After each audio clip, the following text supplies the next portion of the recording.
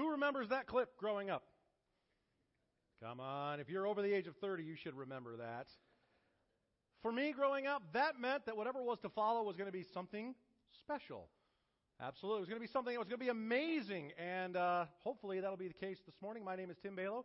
It is my privilege to be kicking off our brand new series, Characters of Christmas, and hopefully what is to follow will be for you something special. Well, I can tell you that at a young age, when this would pop on, this was the thing, because we knew that some kind of holiday special could be a claymation, might be the Charlie Brown Thanksgiving, might be the Charlie Brown Christmas, might be claymation. Anybody a fan of claymation?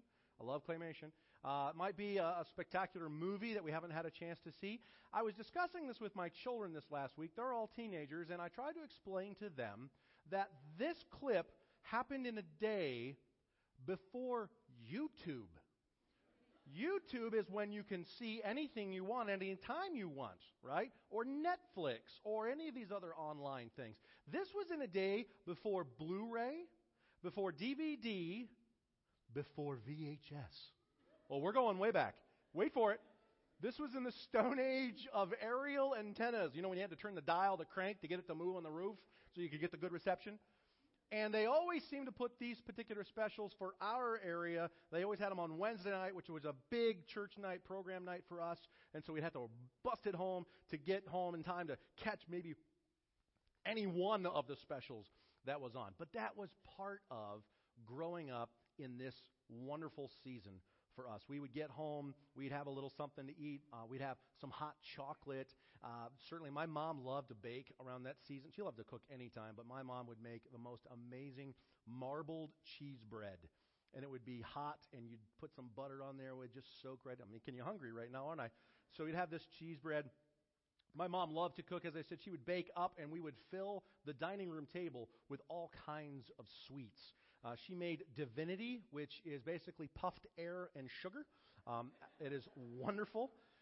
She would make all kinds of fudge. She made a chocolate fudge. She made a very creamy peanut butter fudge. And those of you who know me, I don't much care for peanut butter, but that fudge was amazing. She made her homemade chocolate-covered raisins. This particular thing on wax paper looked more like a rabbit that had a fiber deficiency, but they were delicious. They were wonderful. She made her own chocolate-covered cherries. She made her own, cookies galore, all kinds of things. And one of the things that was part of our tradition is that us kids going into our elementary school, we would make up a plate or perhaps a jar of some goodies, and we would take that to our elementary teacher as a way to say Merry Christmas to them. We would obviously watch our Christmas specials, our Christmas movies. We'd have our whole home decorated. How many of you remember the C4 bulb for decorating your house? The big ones, not these little ones that we have now. Part of the tradition was we'd get out the tangled knot and spend the next 2 hours trying to untangle that. As my father, his job was to climb the ladder and put them on the house. My job was to simply feed the rope. But we had to spend the time to lay them out in the lawn and see which ones didn't light. And then once you replaced it, half the other lights would go out. And then they'd all start blinking, and you had no idea why. Did anybody go through that this last week where all the lights? Okay, so you've decorated your home. So the lights was part of the tradition. My father would always tell the nativity story on Christmas Eve. We would gather as a family. The kids would sit down on the floor. My dad would read that out. We would get some Christmas pajamas where we would have an opportunity to hear the Christmas story from my father's voice, and it was a wonderful season for us. Growing up, and now being married for several years, having teenagers in the house, we had our own traditions, even from the time that we first got married. For our family, we have a sleeve of Christmas DVDs that we love to watch. And we kind of determine early on in the season, hey, do we want to start the season with something funny or maybe something a little bit quieter like Polar Express? Or, we have our sense. And we kind of all have now kind of like everybody gets kind of vote, right, on which movie you're going to watch tonight. And that happens throughout the season leading up to Christmas. Part of our Christmas tradition is we set out the nativity set, and when my children were younger, we actually would leave the wise men off in kind of another room, or at least the other side of the room, and we did not put out baby Jesus until we read the nativity story on Christmas Eve. Then baby Jesus would come out, and we'd put him in the manger. Kids are a little bit older. We have a little different nativity set, but we still do that nativity story together. For my children, they get to open one gift on Christmas Eve, and of course it is their Christmas pajamas that they get to wear the next morning. One of the traditions my wife and I started in college and decided to keep it was that for Christmas Eve, we have cinnamon sugar-covered elephant ears for dinner. That's dinner at my house on Christmas Eve. So you're all welcome to come over. We always make way more than we can possibly eat. And then, of course, you start the next morning with frosted cinnamon rolls. So you're all carved up, ready to go. A couple pots of coffee to wash that right out. You'll be good to go. All right? So that is what Christmas looks like for us. And, of course, all of that for our home and for my home growing up was always centered around Jesus Christ. You know, this day and age, there are a lot of homes, including Christian homes, that Jesus is not the center stage. Jesus is not the central part of their holiday season. And the reality is we can throw our hands up in the air and say, oh, we've lost the meaning of Christmas. But that will do little good unless we do something to perhaps change that status quo. This morning, I want us to, as we kick off this series, to consider some characters of Christmas and what they might give us opportunity to share with others in this season. You see, here's what I'm convinced of, is that in no other time of the year except December is there such a great opportunity to share the good news of Jesus Christ. In fact, as you go to the mall, you'll hear people singing, perhaps in choirs or even as they're maybe caroling around, but people are hearing and receiving things like, O Holy Night, angels from the realms of glory. They're hearing and just perceiving and taking in this message of hope, but they may not know what to do with it. It's interesting, Paul, back in the book of Acts, as we'll see here in a moment, Acts chapter 15, he approaches a group of people, they're polite people, they're very philosophical people, so they do a lot of thinking, and they had a lot of gods, because they didn't want to miss anything. They kind of took a little bit of everything and set up altars to all of them, and then they like to talk about them. They pretty much like to hear themselves speak.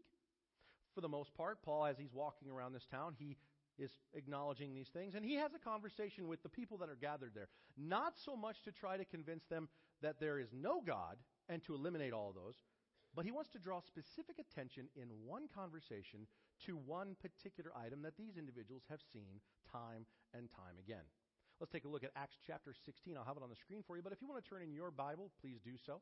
In Acts chapter 16, Paul, the apostle, is standing in the midst of the Areopagus, which is in Athens. Okay, and he says, Men of Athens, I perceive that in every way you are very religious. Is that not the state of the America today? Is that many people would consider themselves to be religious. They have what they believe to be some kind of maybe a base of faith. They are religious. And Paul kind of approaches them on this. I see that you're religious, and for as I pass along and observe the objects of your worship, I found also an altar with this inscription, To the Unknown God. So there it is. They've seen it. He's drawing attention to it because he wants to make a point. What therefore you worship is as unknown. This I proclaim to you, the God who made the world and everything in it, being Lord of heaven and earth, does not live in temples made by man, nor is he served by human hands as though he needed anything, since he himself gives to all mankind life and breath and everything. He made from one man every nation and mankind to live on the face of the earth, having determined allotted periods and boundaries for their dwelling place, and that they should seek God and perhaps feel their way toward him and find him. Yet he is actually not far from each one of us, for in him we live and move and have our being. As even some of your own poets have said, and as Paul quotes this, it's actually coming from an outside source, for we are indeed his offering. Being then God's offering, we ought not to think that the divine being is like gold or silver or stone, an image formed by art or imagination of man, the time of ignorance that God has overlooked, but now he commands all people everywhere to repent, because he has fixed a day on which he will judge the world in righteousness by a man whom he has appointed. And of this he has given assurance to all by raising him from the dead. Amen? We know that man to be Jesus Christ. Paul uses an everyday item in the context of who these people are. Jesus loved to do this when he taught. He would take something that is familiar to his culture, to the people who were living in that area. And he would take that as an object lesson and say, but it points to God. Let me show you how.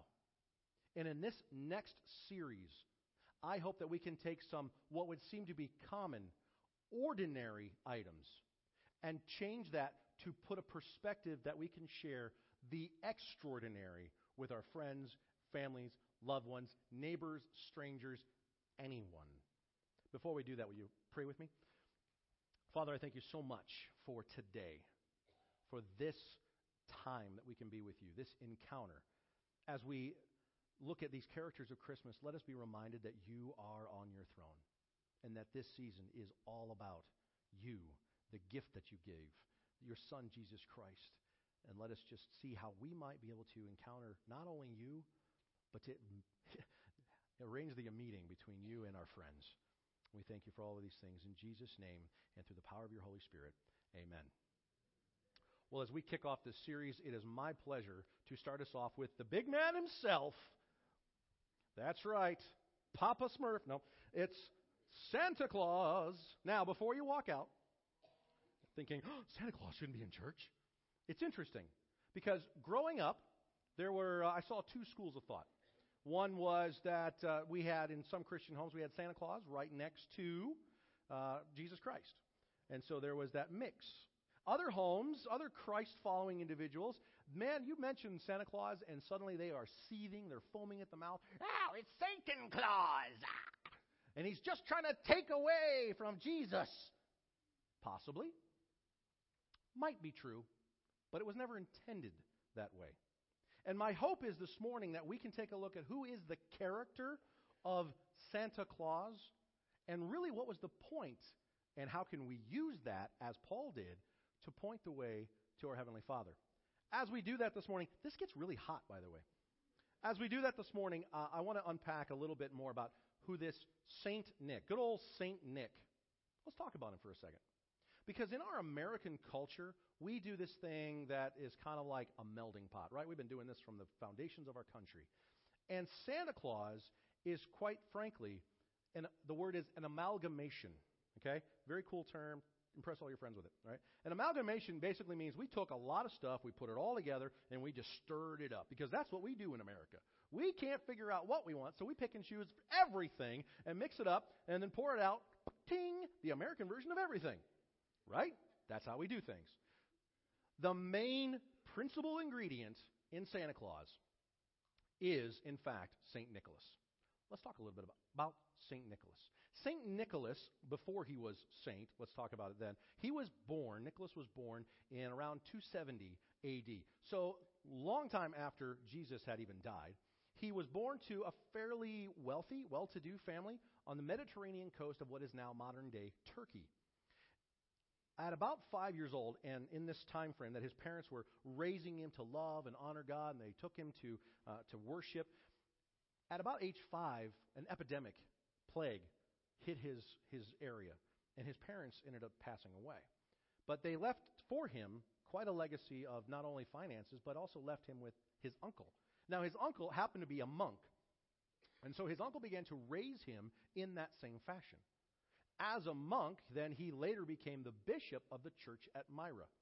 And as a bishop, this is where we see this particular picture then painted later, we have a lot of stories that maybe over time have kind of become untethered to history. Because the reality is the stories around St. Nicholas were passed on by oral tradition, which meaning just storytelling, before they were ever really written down long after he was dead. And so we have these facts, and then we have some of the fantasies that go along with that, and they kind of get mashed together.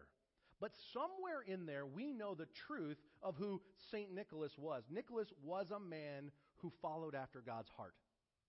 Nicholas was a man who not only loved his God, but he loved his neighbor as himself. In fact, there are stories that are told that we now have in our culture even today, that Nicholas, because as a monk, he realized that he wasn't going to be bound to the things of this earth, and he wanted to live a meager life. He had this inheritance. He wanted to make sure that other people had what they needed. It was part of his reputation that Nicholas was a secret gift giver. And what Nicholas would often do is that as people would leave their shoes out, Nicholas was one who would, as he would go by, put coins in their shoes. In the morning, they found money. The story is also told of a farmer who had 3 daughters. Now, in that culture, you needed to have what was called a dowry. A dowry was something of value. Could be a monetary amount, could be an item, but this dowry was what became kind of the bargaining for a suitor. The larger the value of this sum of money for your daughter, then you could pick and choose who she would marry. If you had a very small dowry, well, you're getting the stable boy, right? Or the trough bucket boy, water boy, all right? This is who you were getting. So in this case, the story is told of 3 daughters who had no dowry. That was bad news back then because that meant that they would either be sold into slavery, sold possibly into prostitution, or go into some other unscrupulous kind of workforce or those kinds of things. There was not a lot of future for them. Well, St. Nicholas had heard of this, and as the story goes, that as the one daughter came to age of being married, St. Nicholas stopped by their house, secretly snuck in, and as their stockings were hung by the chimney with care, he put a dowry into the first daughter's stocking.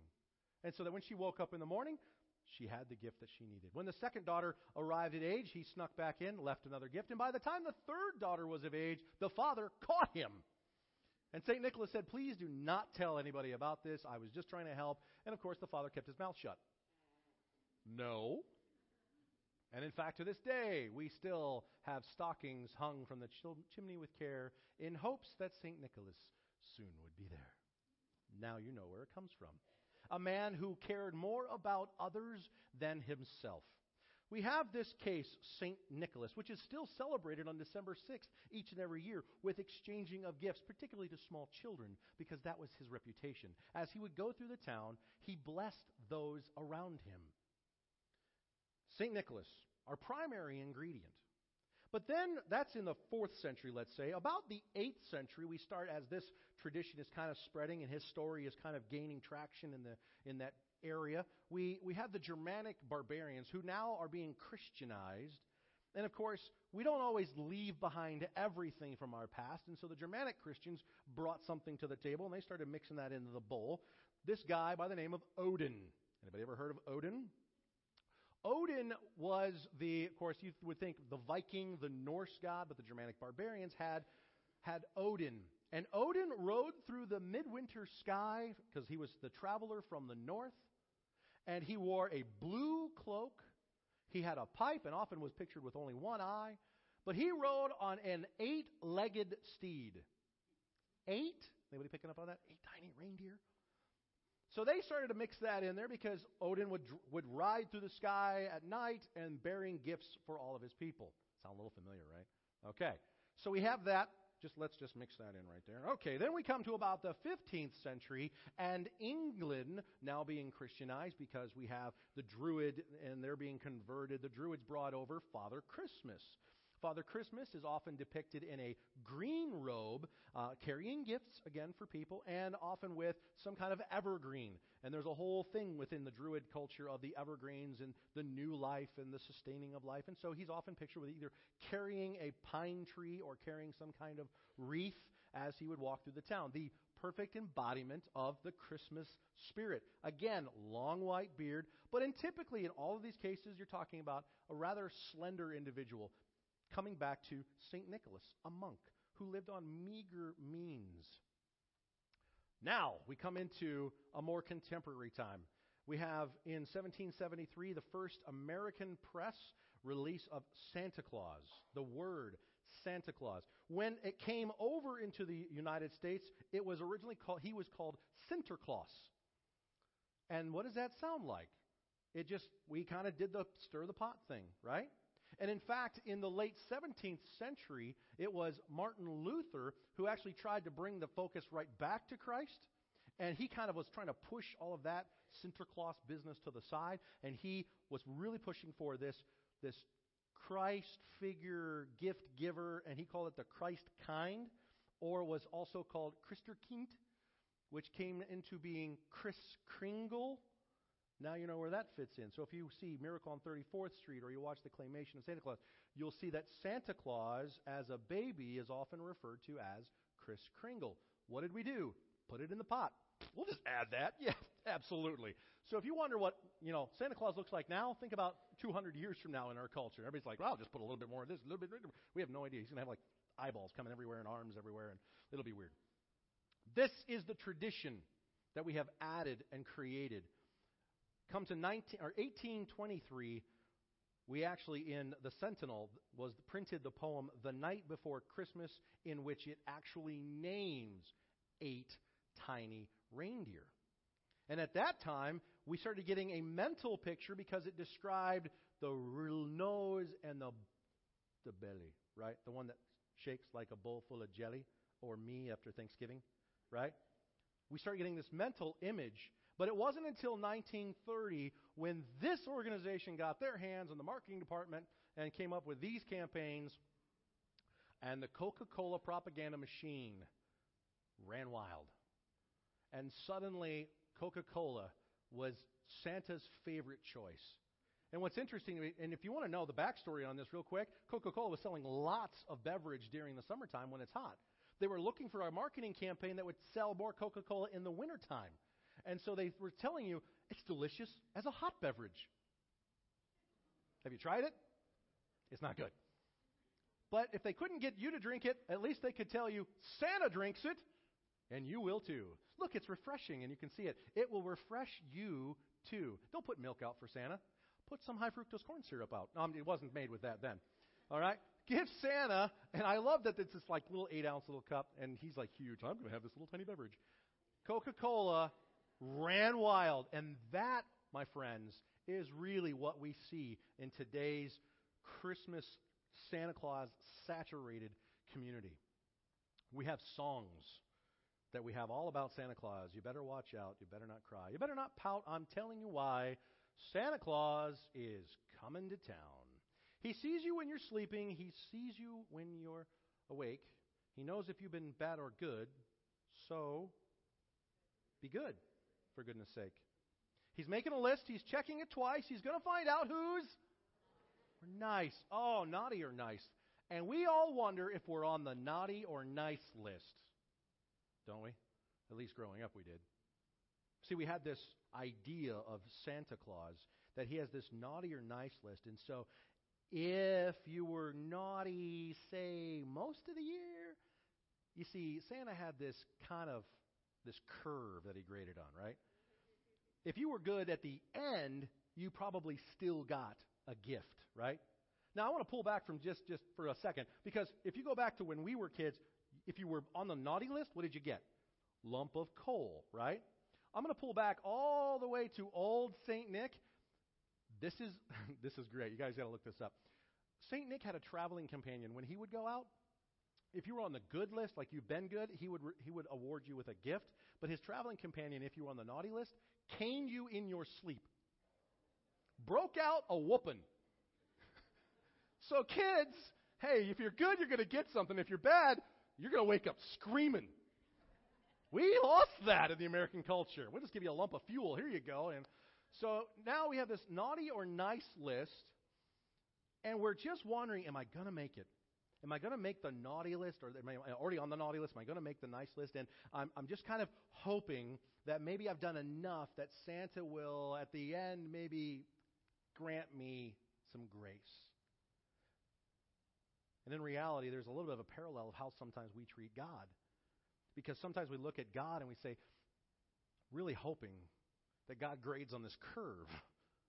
That there's this naughty and nice list that God has, that somehow I hope I make it to the nice list. And if you were to ask folks, hey, how do you know that when you leave this planet, when you leave this life, how do you know that you'll have a perfect relationship with God, that you would be with Him someday in heaven? And a lot of people will respond, well, I'm not a bad person. I think I've done more good than bad.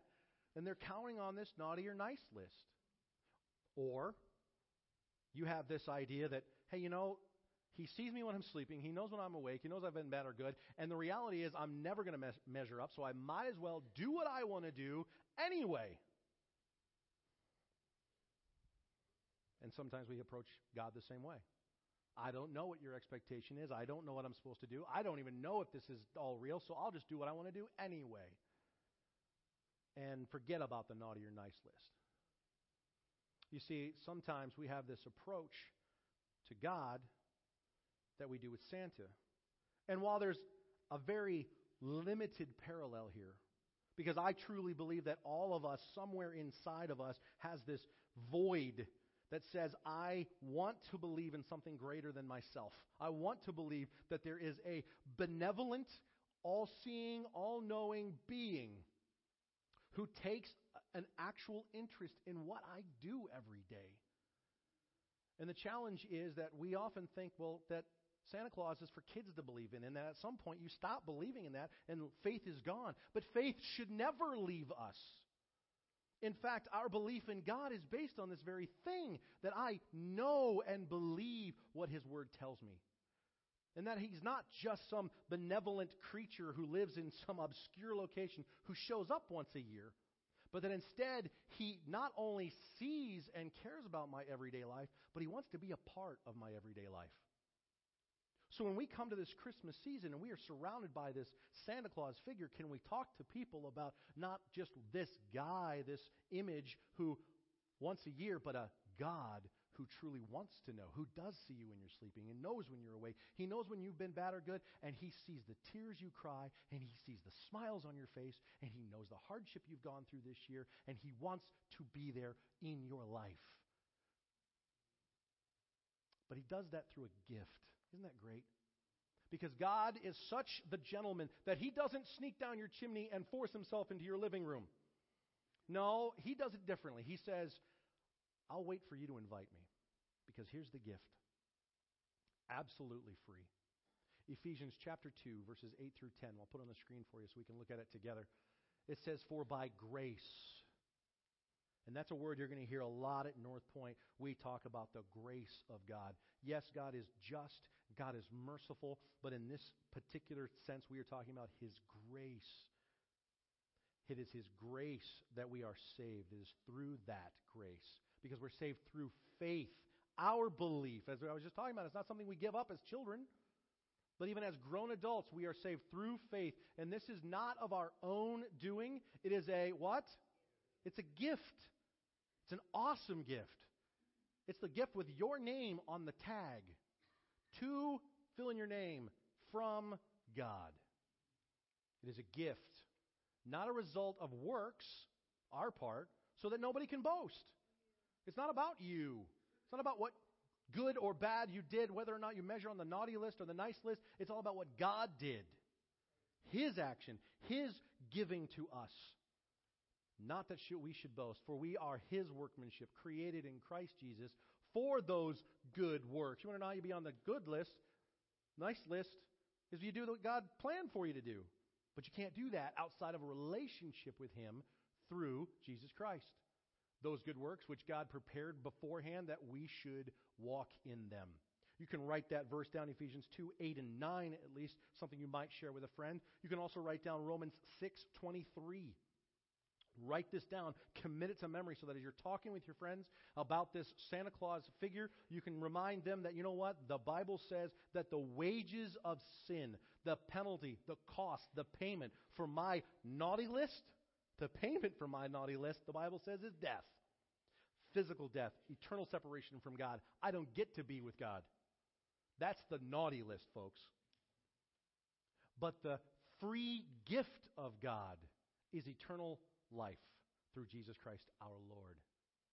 John 3:16, many of you might know this verse. It's a very familiar verse in this culture, and a lot of folks know it, maybe have no church experience.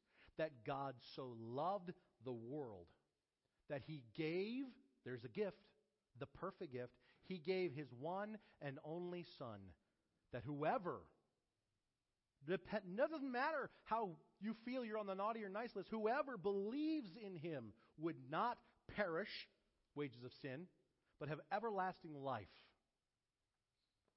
It's a gift. And on Christmas morning, you're going to reach under the tree, you're going to pull a gift out, you have put a lot of thought and preparation into this, and you're going to give it to someone. But it hasn't finished the transaction until that someone that it was intended for actually receives it. No strings attached. And that's God's heart. He says, I have prepared this gift. I put a lot of thought into this. I put a lot of preparation into this. It's from cover to cover. This is my gift. It is my Son, so that you can be with me. This is my gift. Will you take it? And it really is, I hate to say it, that simple. I'm not trying to make it some kind of easy believism, because being a Christ follower is not easy. But choosing to follow after Him, it's a choice. He never forces Himself in. And that really is where God is so very different than Santa.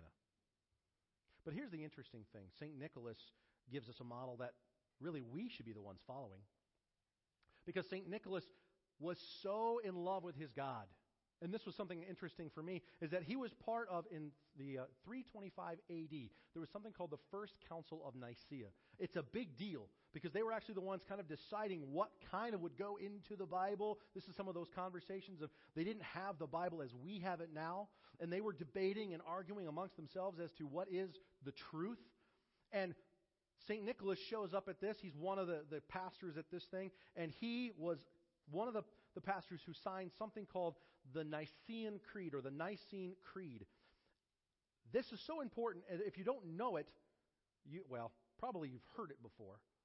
And many of you have probably memorized parts of it, because it still affects many of us today. Let me just read through this real quickly. It says, we believe in one God, the Father Almighty, maker of all things visible and invisible, and in one Lord Jesus Christ, the Son of God, begotten from the Father, only begotten, that is, from the substance of the Father. God from God, light from light, true God from true God, begotten, not made, of one substance with the Father, through whom all things came into being, things in heaven and things on earth. We believe, because of us men, there we go, and because our salvation came down and became incarnate and became man, and suffered and rose again on the third day, and ascended to the heavens, and will come to judge the living and the dead. And we believe in the Holy Spirit. There was this debate going among them that said that Jesus Christ was the first of the created, in similar substance to the Father, but not the same. He was not equal to God. And St. Nicholas said, no, it's wrong. He is God. Otherwise, it doesn't matter. He wants a relationship with us, and the only way to do that was if Jesus Christ was, in fact, divine, and He became the bridge man for us. And St. Nicholas signed this in saying, I believe. And it's the kind of thing that locked into history, and we still share in that today.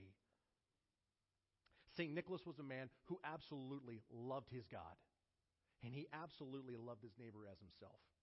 And this holiday season, my question is, can we be more like a living Santa? You see, I look at, if St. Nicholas were to somehow show up on the scene today, if God granted him access to the planet for one day during this season, I think St. Nicholas would be horrified to see what has happened to what he did. That we have begun to worship the man rather than what he worshipped, which was God. I think that St. Nicholas would be astounded to see that there is this Santa Claus figure at the back of the parade who is the center of attention that everyone's waiting for. I believe St. Nicholas would be the guy on the street who's probably serving hot coffee to those who are cold. More than that, I believe St. Nicholas was probably the guy who was down feeding the homeless, because in this season, they're very hungry and very cold, and he's meeting their needs in a very real, tangible way, saying, take this because God loves you, and I want you to know that. I think that St. Nicholas would be the guy out in the front of the store ringing the bell to draw your attention to those that have needs beyond your own. He says, hey, can you give a little here? Because this little will go to help a lot of people. So how will we do that this season? Instead of looking for the attention, instead of focusing on so many other things. Guys, the reality is, in this day and age, so many of our homes, everybody's focused on so many other things.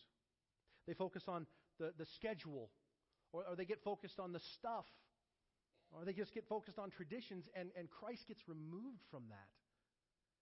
But in this season, as like no other, we have the opportunity that anytime we see a mall Santa, anytime we see a bell ringing Santa, anytime we see any kind of Santa, we have an opportunity to share with our loved ones, with our kids, with our grandkids, with anyone who will hear, the true story of St. Nicholas, who loved his God, who loved his fellow man. Will we be Santa Claus to those around us this season? As the band comes out, I want us just to consider this morning that perhaps you have not even received that first gift. It's really kind of impossible for you to do the good works that God has set aside for you, who has planned you to be a part of that. At North Point, we want to absolutely use our time, talents, and treasures, just as St. Nicholas did, to make such an impact in our community that they know that this church exists because they know that Jesus Christ exists, and we're all about what he's after.